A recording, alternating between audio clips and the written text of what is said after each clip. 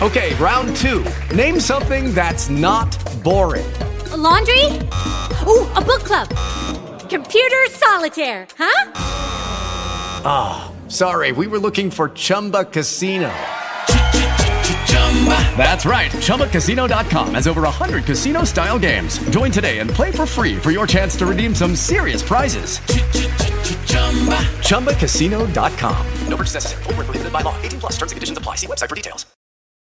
Thomas Lee Dillon liked to immerse himself in an imaginary world, cruising the streets while pretending to be a soldier searching for enemy targets to shoot at. Before long, his imagination wasn't good enough, and with his rifle in hand, Thomas spent 3 years making that fantasy into a reality. This is Monsters.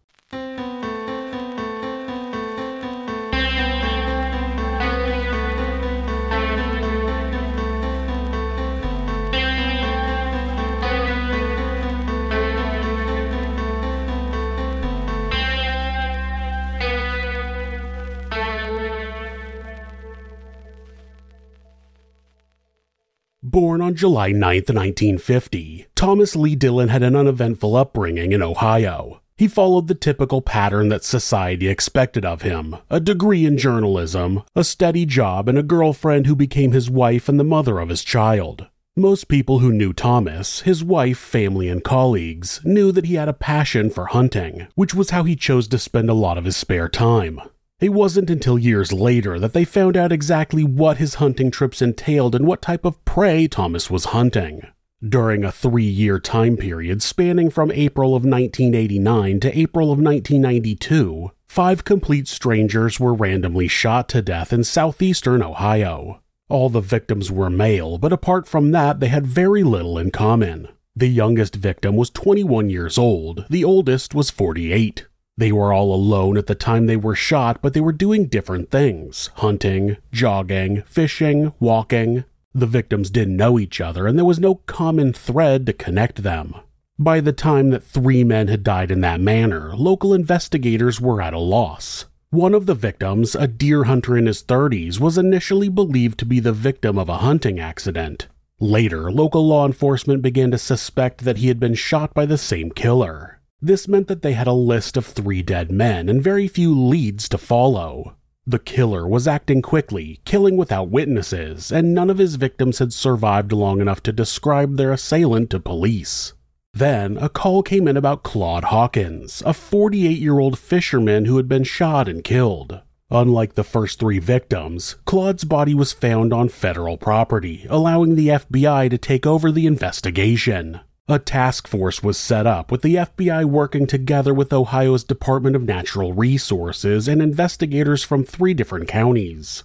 The task force barely had time to orient themselves to the case. Only 10 days after the group first met, another man was dead. A second fisherman, 44-year-old Gary Bradley. It felt like the killer was taunting the task force. A press conference was held about the case, trying to make more members of the public aware of the killer's MO. The task force hoped that, with more public awareness, an increased flow of tips might stop the investigation from stagnating. Most of the calls that came in were useless. Either they were too vague to be helpful, or they provided information that investigators couldn't connect to the case. One tip, however, seemed valuable. The call was from a man named Richard Fry, who suggested that the task force should keep an eye on one of his friends, a local man by the name of Thomas Lee Dillon. Richard had gone to high school with Thomas, but he'd always been alarmed by his behavior. Even as a young boy, Thomas had expressed a fascination with death and serial killers, and often bragged about how many animals he'd killed. Thomas had told Richard that he spent time shooting out street signs, aiming his gun at cars, and shooting at store windows until the glass shattered. Sometimes when they were younger, Richard had come along with Thomas on these drives, where they took turns to shoot out the car windows. On a few occasions, they had gotten out of the car to set something on fire, then driven away before they got caught. Richard grew out of that phase, but Thomas seemed to double down as he got older, becoming more and more cruel to animals. He switched from shooting wild animals to aiming his gun at household pets.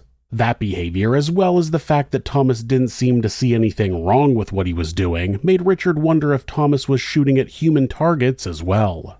Out of all of the information that Richard gave to detectives, there were two incidents that he seemed to be most disturbed by. The first was a memory of Thomas shooting and killing a chipmunk in front of his young son, chasing the boy around the backyard while brandishing the chipmunk's corpse, and then rubbing the dead chipmunk on his terrified son's face after he fell over. The second incident was less violent, but something about it had stuck with Richard ever since. One day, Thomas had looked over at Richard asking him if he had ever killed somebody, or if he ever thought about being able to commit a murder. Richard remembered the incident, saying, quote, "The way he looked at me chilled my blood. I thought he had a secret to tell. It was the look on his face and in his eyes."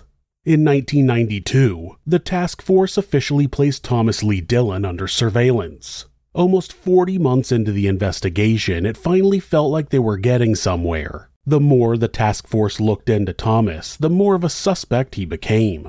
They looked into his employment, finding out if he'd taken any vacation time over the past few years. As it turned out, all of the killings had taken place during times where Thomas was either on vacation or off duty for a few days. Thomas's behavior while under surveillance lined up with what Richard Fry had reported to police. The surveillance team watched in disbelief as Thomas bought himself several new guns, drove around town for hours shooting at road signs and animals, and even randomly fired bullets at populated streets. The most incriminating thing that Thomas did, however, was to visit a grave. The burial site of Kevin Loring, the deer hunter whose death had initially been recorded as an accident. There was no shortage of suspicious behavior, but investigators needed to witness Thomas doing something illegal so that they could place him under arrest. Despite watching Thomas all summer, the only crime they were able to connect him to was a cattle shooting. Finally, with proof of Thomas's illegal purchasing of firearms and possession of a silencer, the task force made a move and placed him under arrest for federal weapons charges. Simultaneously, they announced to the public that Thomas Lee Dillon was a prime suspect in the shootings, asking for anybody with information about Thomas purchasing or selling firearms to come forward. A search of Thomas's property hadn't revealed any evidence that could be connected to the murders, and investigators believed that Thomas may have sold the murder weapons after each killing to avoid capture. Sure enough, a gun dealer called in, reporting that he had bought a gun off of Thomas the day after one of the murders. Forensic analysis of the gun showed that it was the same rifle that had been used to shoot both Claude Hawkins and Gary Bradley, the last two victims in the serial shootings. It was Thomas's carelessness when talking to friends and acquaintances that led to his arrest, and without it, he might have managed to continue his killings for years. At the scenes themselves, he was careful, almost clinical, leaving very little forensic evidence behind. Prosecutor Michael Miller described the scenes as saying, quote, "Some of the people who were killed obviously had the projectiles in them, some didn't. Some were badly damaged, but he left virtually nothing so far as spent casings or anything of that nature. It was just not there. Nobody ever saw anything. Nobody saw automobiles. There was very little to go on." Without the tip from Richard Fry, the investigation may have remained open indefinitely, leaving Ohio paralyzed in fear. One of the most unsettling things about the shootings was how random the murders seemed. The timing was sporadic, and the victims were selected seemingly on a whim. Whether they were fishermen, an unlucky hunter, or out on a weekend run through the rural roads, it felt as if anybody could be the next one killed. Miller said, quote, "Everyone was fearful. I mean, it isn't that you can stay away from these things, because they were indiscriminate. You never knew when they were going to happen." Thomas was only willing to admit to the crimes after prosecutors offered him a deal. If he pled guilty, he would not face the death penalty. His confessions revealed that he had followed the investigation closely, close enough to know the names and ages of all of his victims. As Thomas discussed the details of his crimes, investigators were able to picture the thing they had been struggling to imagine since the first shooting, the thought process of a killer who shot down strangers like they were deer in a forest.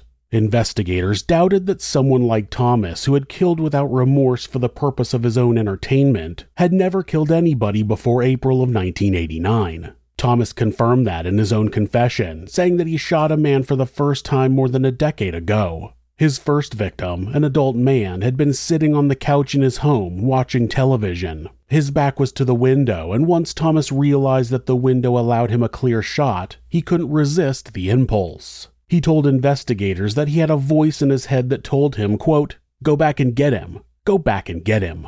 It isn't uncommon for criminals to claim that they heard voices in their head during a confession.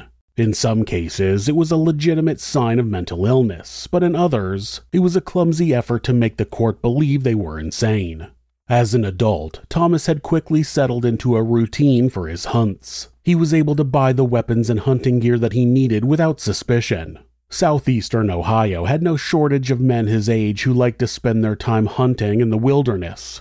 Like the predators he was emulating, Thomas had a preferred hunting ground, the small byways that were peppered throughout rural Ohio. He would get into his truck and spend the weekend driving hundreds of miles at a time, constantly scanning for targets. He didn't act opportunistically and almost never decided to target the first person he saw. Eventually, he would see a lone person and decide to take them down.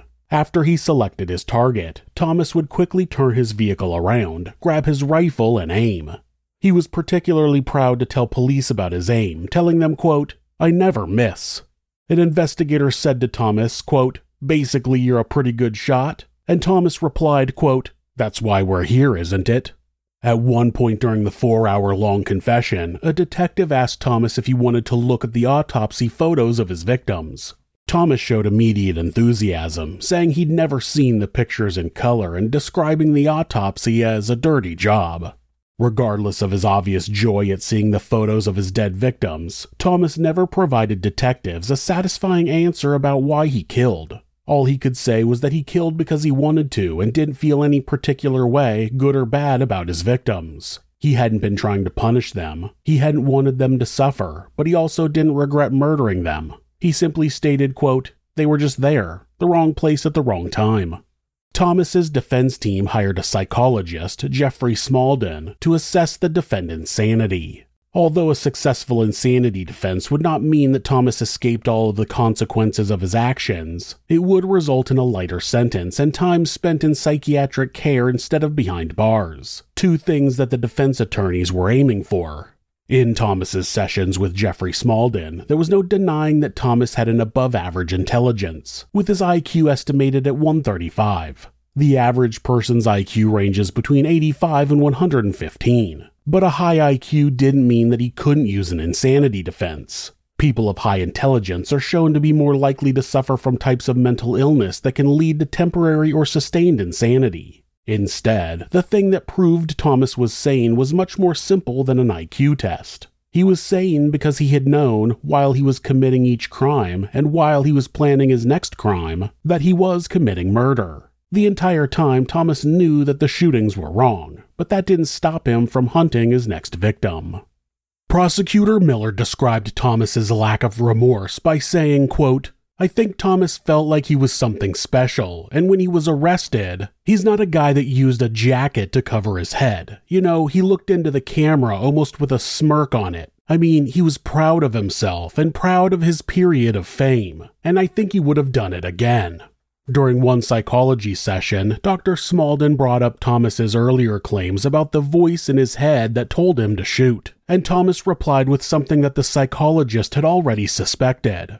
Although the voice was obtrusive and insistent, it was his own internal monologue, not a hallucination or some variation of a split personality. Dr. Smalden remembered Thomas saying, quote, "It wasn't another voice. I know it was me. It was my own voice. It was a voice in my head."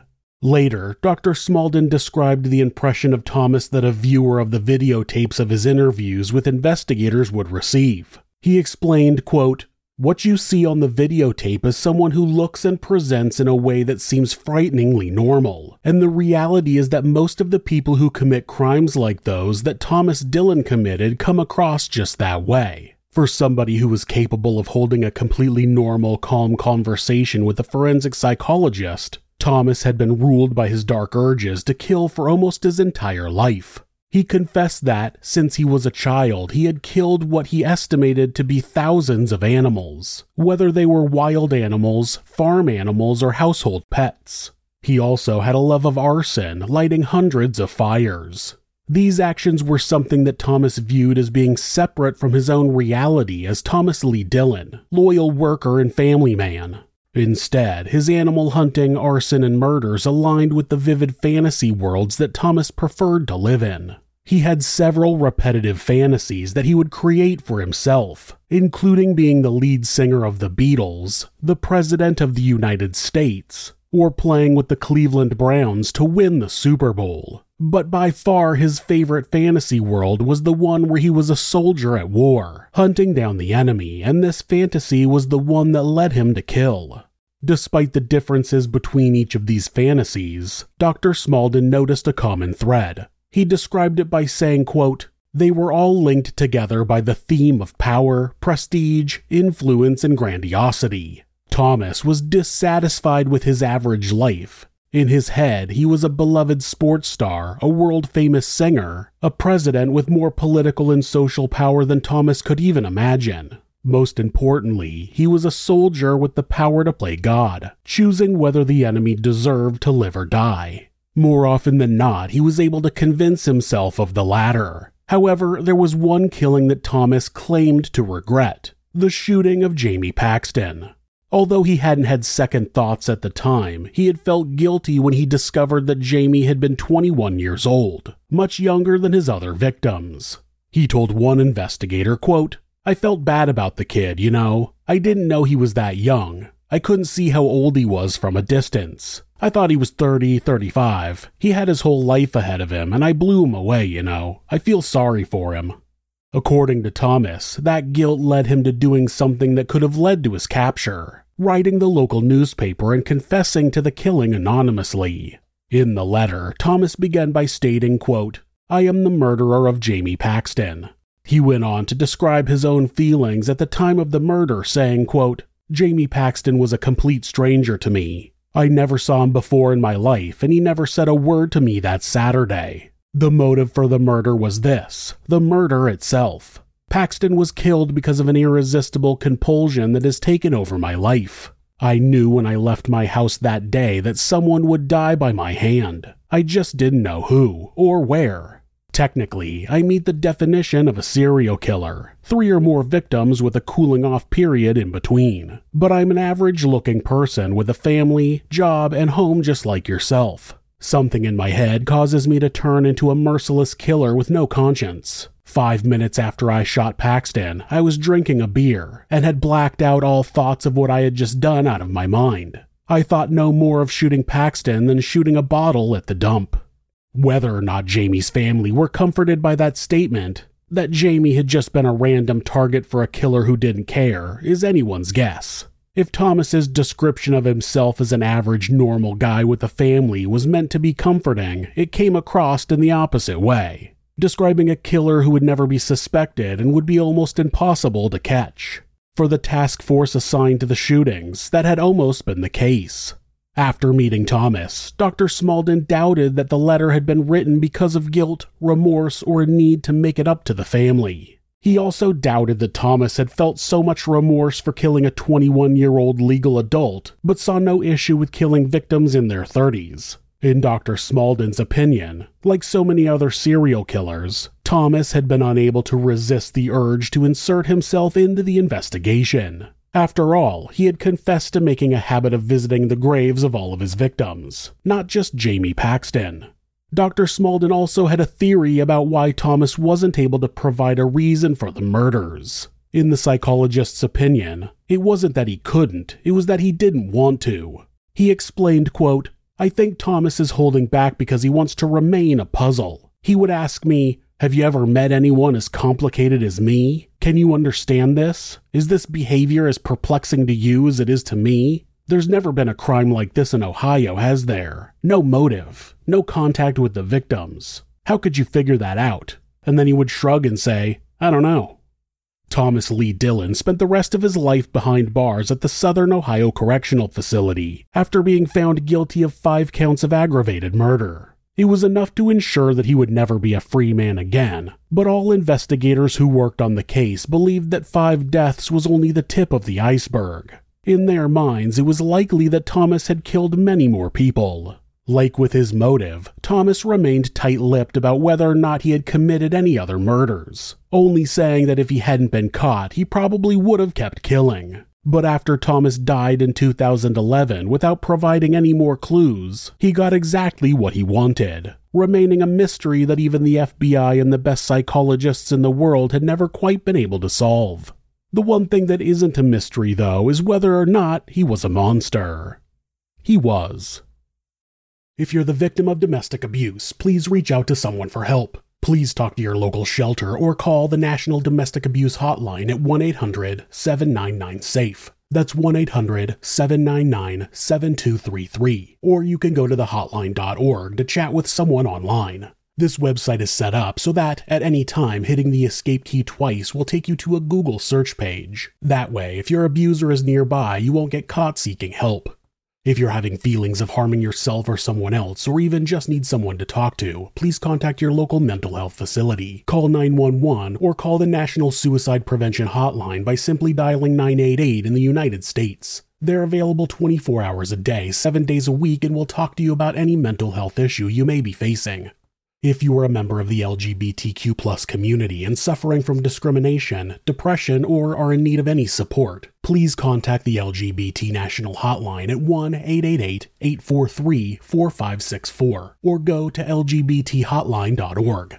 Thanks so much for letting me tell you this story. If you enjoyed it, subscribe on whatever platform you're on, hit like, rate us, or leave us a comment. You can check out our other show, Somewhere Sinister, on YouTube or anywhere you listen to podcasts. If you'd like to support the show, check out our merchandise at thisismonsters.com. The link is in the description. Thanks again, and be safe. Okay, round two. Name something that's not boring. A laundry? Ooh, a book club. Computer solitaire, huh? Ah, sorry, we were looking for Chumba Casino. That's right, ChumbaCasino.com has over 100 casino-style games. Join today and play for free for your chance to redeem some serious prizes. ChumbaCasino.com. No purchase necessary. Void where prohibited by law. 18+ terms and conditions apply. See website for details.